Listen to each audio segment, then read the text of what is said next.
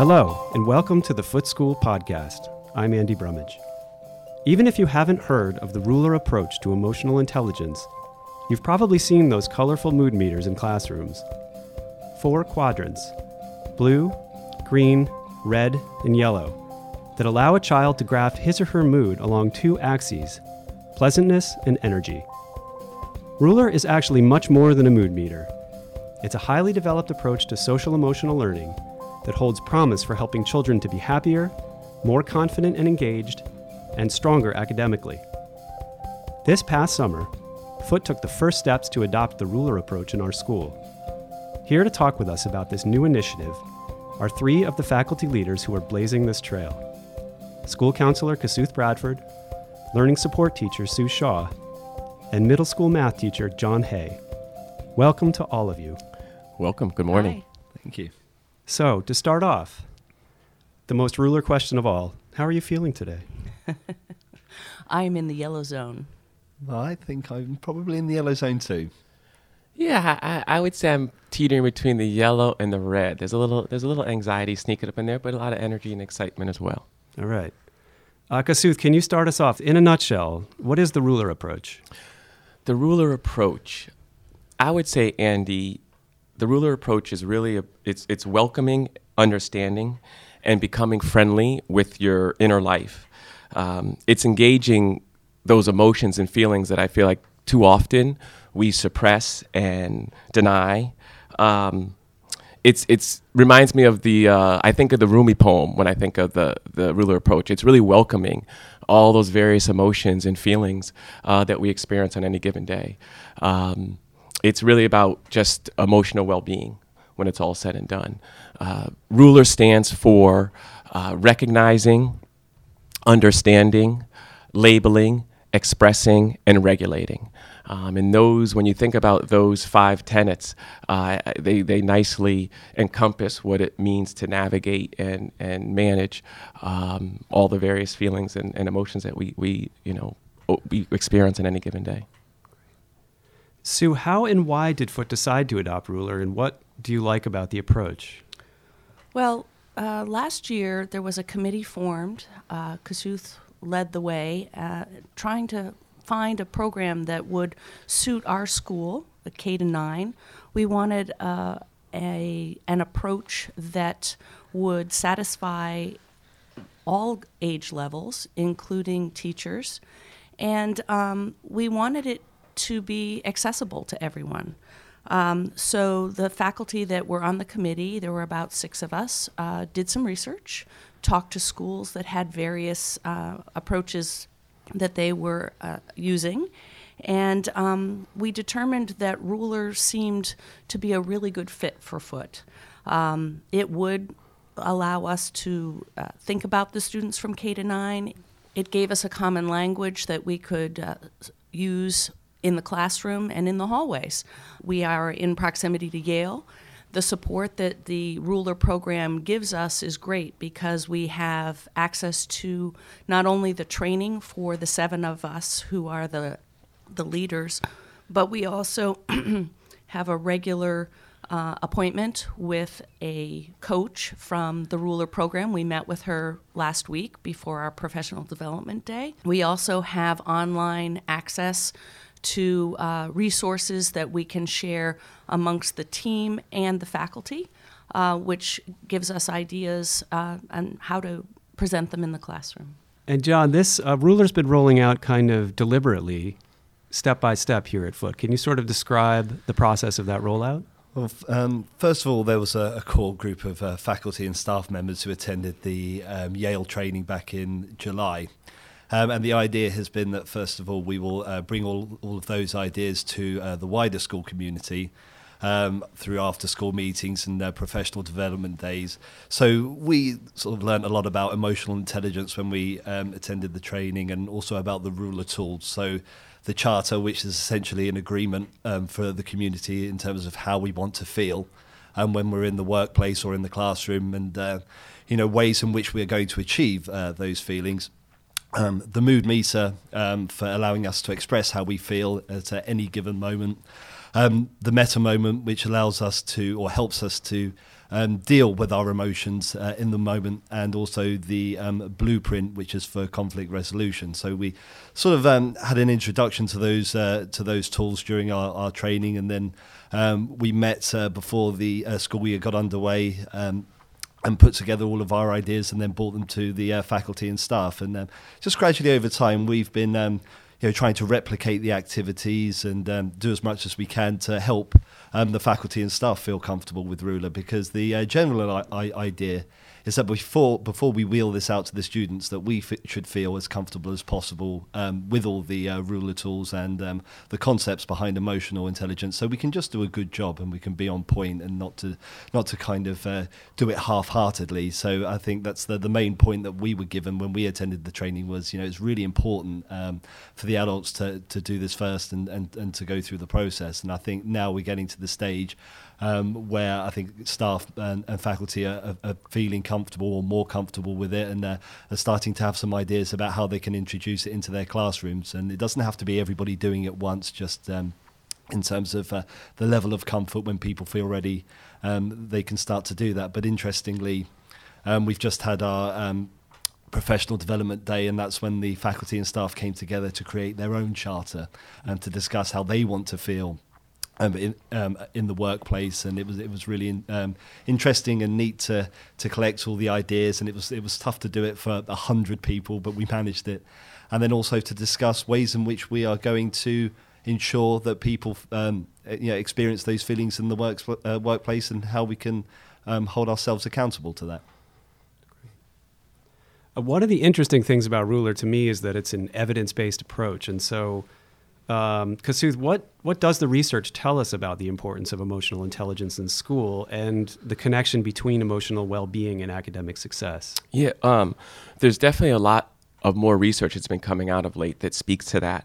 There's a great organization called CASEL, and it's the national epicenter of social emotional learning research. And basically, social emotional learning and emotional intelligence pretty much are the same concept. Social emotional learning is really more for younger children and students, and emotional intelligence is what you would really think of more for adults and things of that nature. But they're very intertwined and kind of engage the same concepts.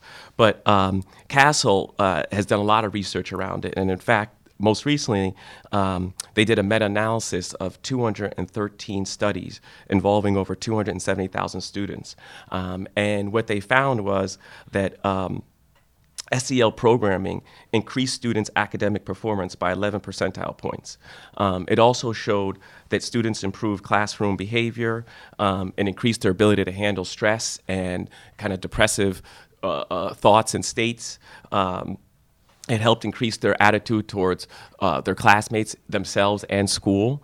And there's been a lot of neat research in businesses now around the value of emotional intelligence in the workforce. I mean, as we know, this is becoming a global economy. And so you need to be able to work in teams and deal with people from different cultures and ethnicities. And so what the research is showing is you could be the smartest guy in the room, but if you can't collaborate and work with folks and have that emotional intelligence and understand how your own emotional states are impacting your interaction with others, you're going to have a tough run of being an effective, valuable member of a workforce. And there's been some neat research that has also showed that, the IQ, the intelligence quotient kind of gets you into the job, but it's the emotional intelligence that has you rise up in the job. And so the more we can give our children these skills at an early stage, we're just preparing for a workforce that's just becoming more and more global and requires those kind of skills. Sue, how will our students actually experience Ruler in action on a day-to-day basis?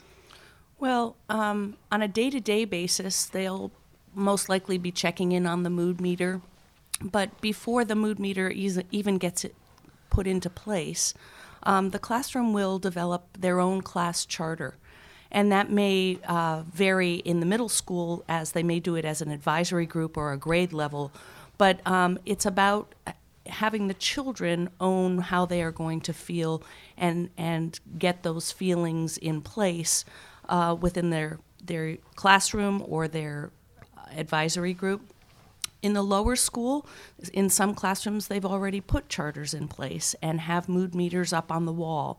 And the children check in a number of times during the day, depending on how they're feeling. And oftentimes you'll go into a classroom and you'll see a child is in the lower blue quadrant, and that may be feeling a little down, or it's in the low energy, low pleasantness area. So that allows the faculty member to have a check-in and see how that child is feeling, and ask them where they would like to move on the mood meter and how they can help them get there. John, we started this school year by participating in a school-wide art installation called Suspended Moods, and this was a project where students and faculty were asked to reflect on their emotional state on a single day and then paint a bamboo stick with a color corresponding to that feeling. It's now hanging in the Sacred Woods at the center of campus. It's a beautiful art installation. And I'm just curious, what was that experience like for your students, and what kinds of questions did they have about the project? So interestingly, they didn't have a lot of questions as we moved through the experience. It was, they were excited to do the activity of painting. They were like, "Oh yeah, we get to paint. That's really good." But what it did do was it opened up the conversation about talking about feelings and emotions and moods, and it's a good time to do it because I think at the beginning of the year. There's a lot of different emotions flying around. People are very nervous. There's some students who are new to the school, or certainly my students were new to the middle school as sixth graders. So it really got the conversation going. So beforehand, they had to fill out a little piece of paper so they were able to get on with the activity, which asked them how they were feeling. And it also associated every mood with a colour. So that was another useful thing as well. So they were then able to think about different emotions in terms of what colour they would represent on the mood meter. So if they were ecstatic, for example, if that's how they were feeling, that would be yellow. Or if they were feeling slightly down, that would be blue. So it kind of helped them to visualise that as well. One of the things that a few of them have commented on when they've seen the display in the Sacred Woods is not only how good it looks, but also how many different feelings and emotions are up there. So it's clear to them that not everybody was feeling the same at the start of the year for obvious reasons. And what we can do in the future is we can sort of revisit that and say, well, can you remember how you were feeling at the beginning of the year compared to how you feel now?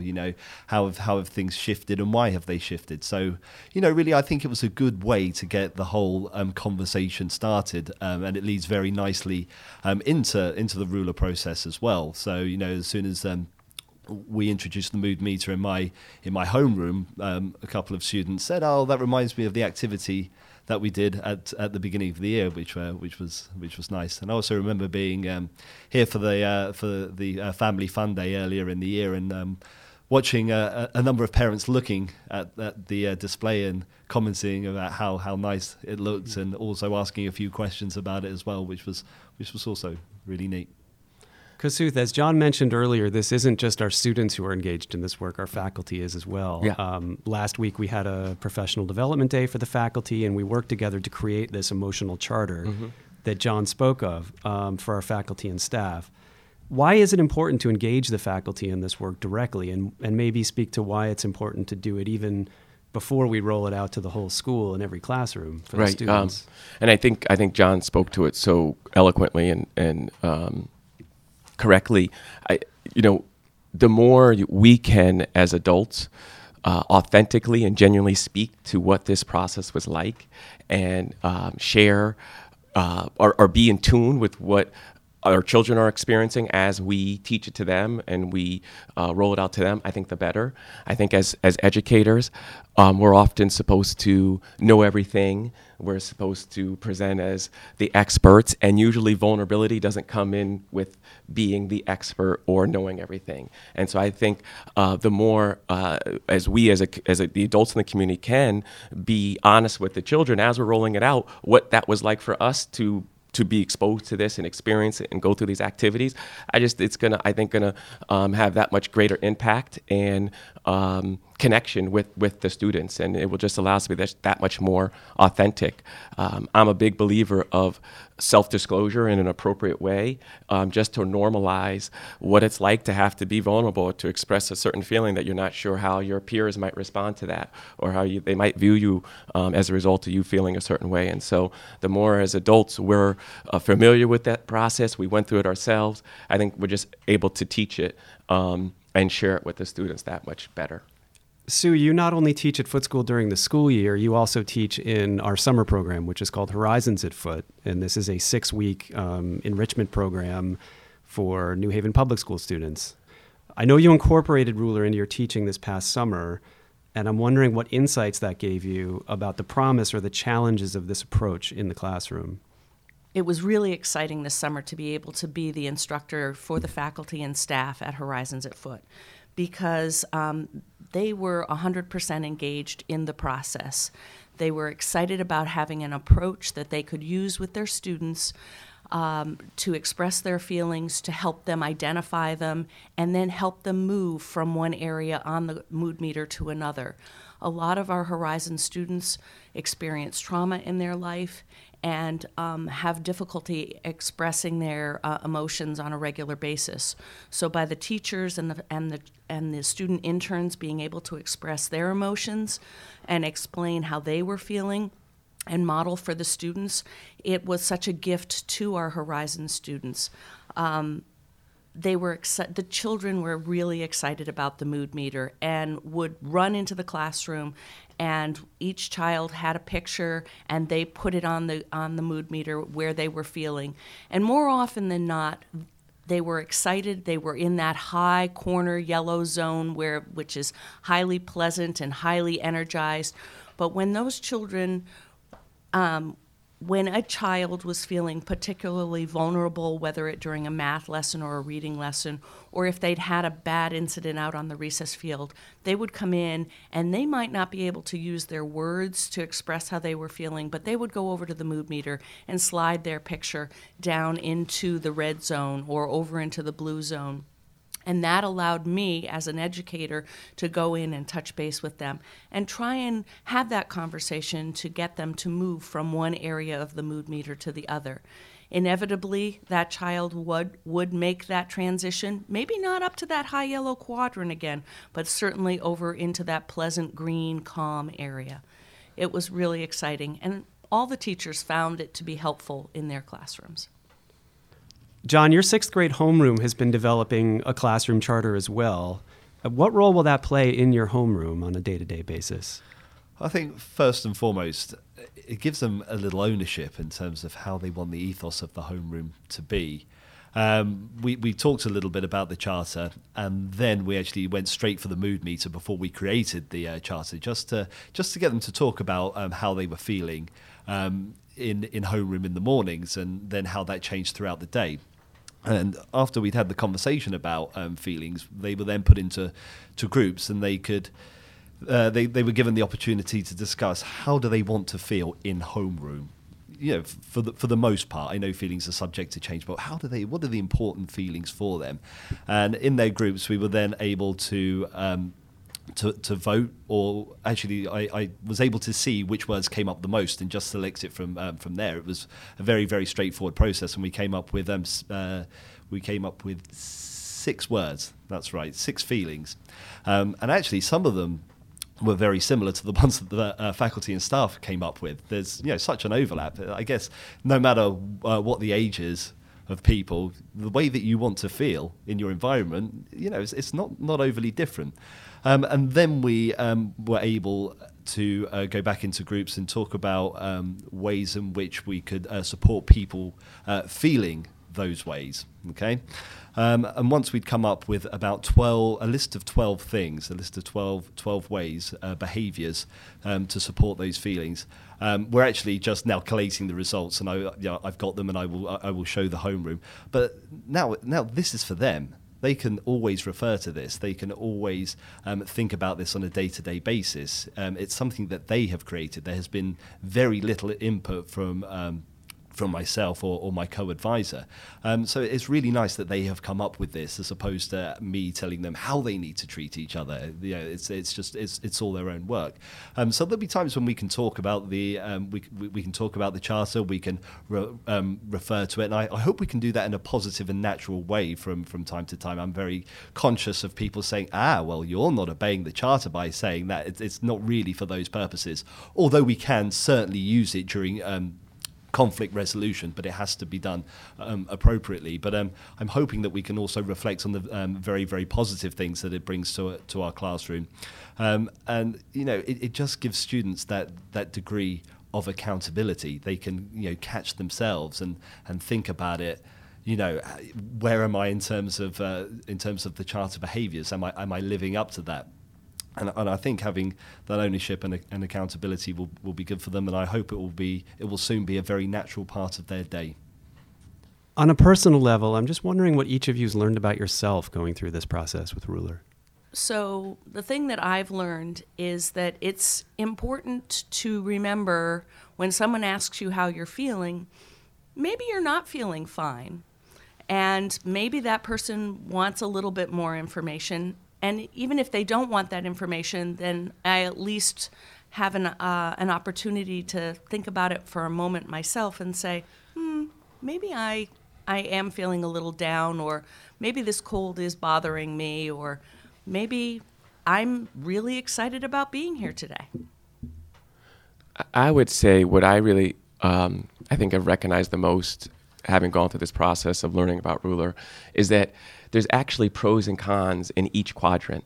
I think historically we've always felt like it's bad to be in the red, it's bad to be in the blue, and it's kind of neat how they've been able to show and help me recognize it's actually sometimes it's valuable to be in the red. They give the example often of like if you're at a protest and you're fighting for a cause that's really important to you, it's all right to be in the red. It's all right to be in the blue if you're being empathetic and consoling somebody who's going through a really difficult space. It's not always great to be in the yellow if someone is in a difficult space and you're all excited or happy, or and while they're going through something really difficult. To me, that was really enlightening and valuable, because often we say bad, good, negative, positive, and the reality is they all serve a purpose. They all have a value, all of our emotional states, and that reminds me once again of that Rumi poem, which I forgot to say was The Guest House, but it's that idea of welcoming all of them because they all play a role and have a value in how we, navigate life.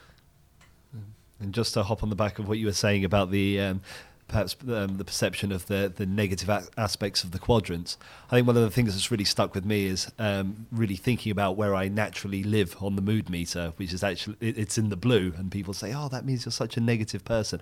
Maybe I'm a worst case scenario person in some cases, but it's helped me to really think about that and address different reasons as to why that might be, and some of the things that I have to do day to day to lift myself out of there, because when I turn up at school as a math teacher who's trying to make lessons engaging and exciting, perhaps the students don't necessarily want somebody that's going to be moping around. Maybe I need a bit more energy and a bit more enthusiasm. So there are definite shifts throughout the day that I have to go through. But it's been really good for me to analyse my own behaviour and to find my natural state.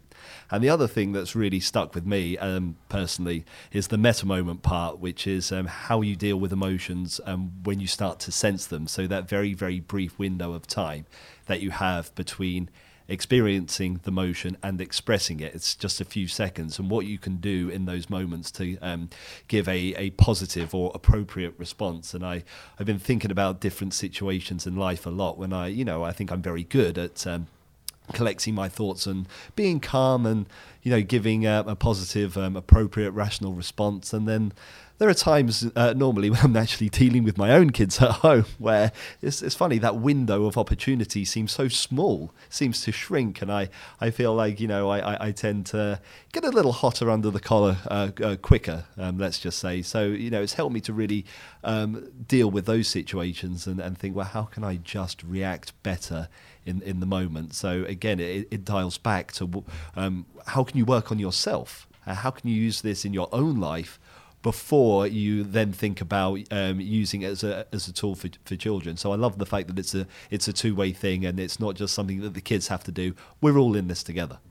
Sue Shaw, John Hay, Kasuth Bradford, thank you for being the emotional Sherpas of the Foot School, and thank you for joining us today. You're welcome. Thank you. I should also mention there are 4 other faculty members who are part of the ruler training team. They are Kara Hames, Amanda Diffley, Lara Anderson, and Kathy Pamellard.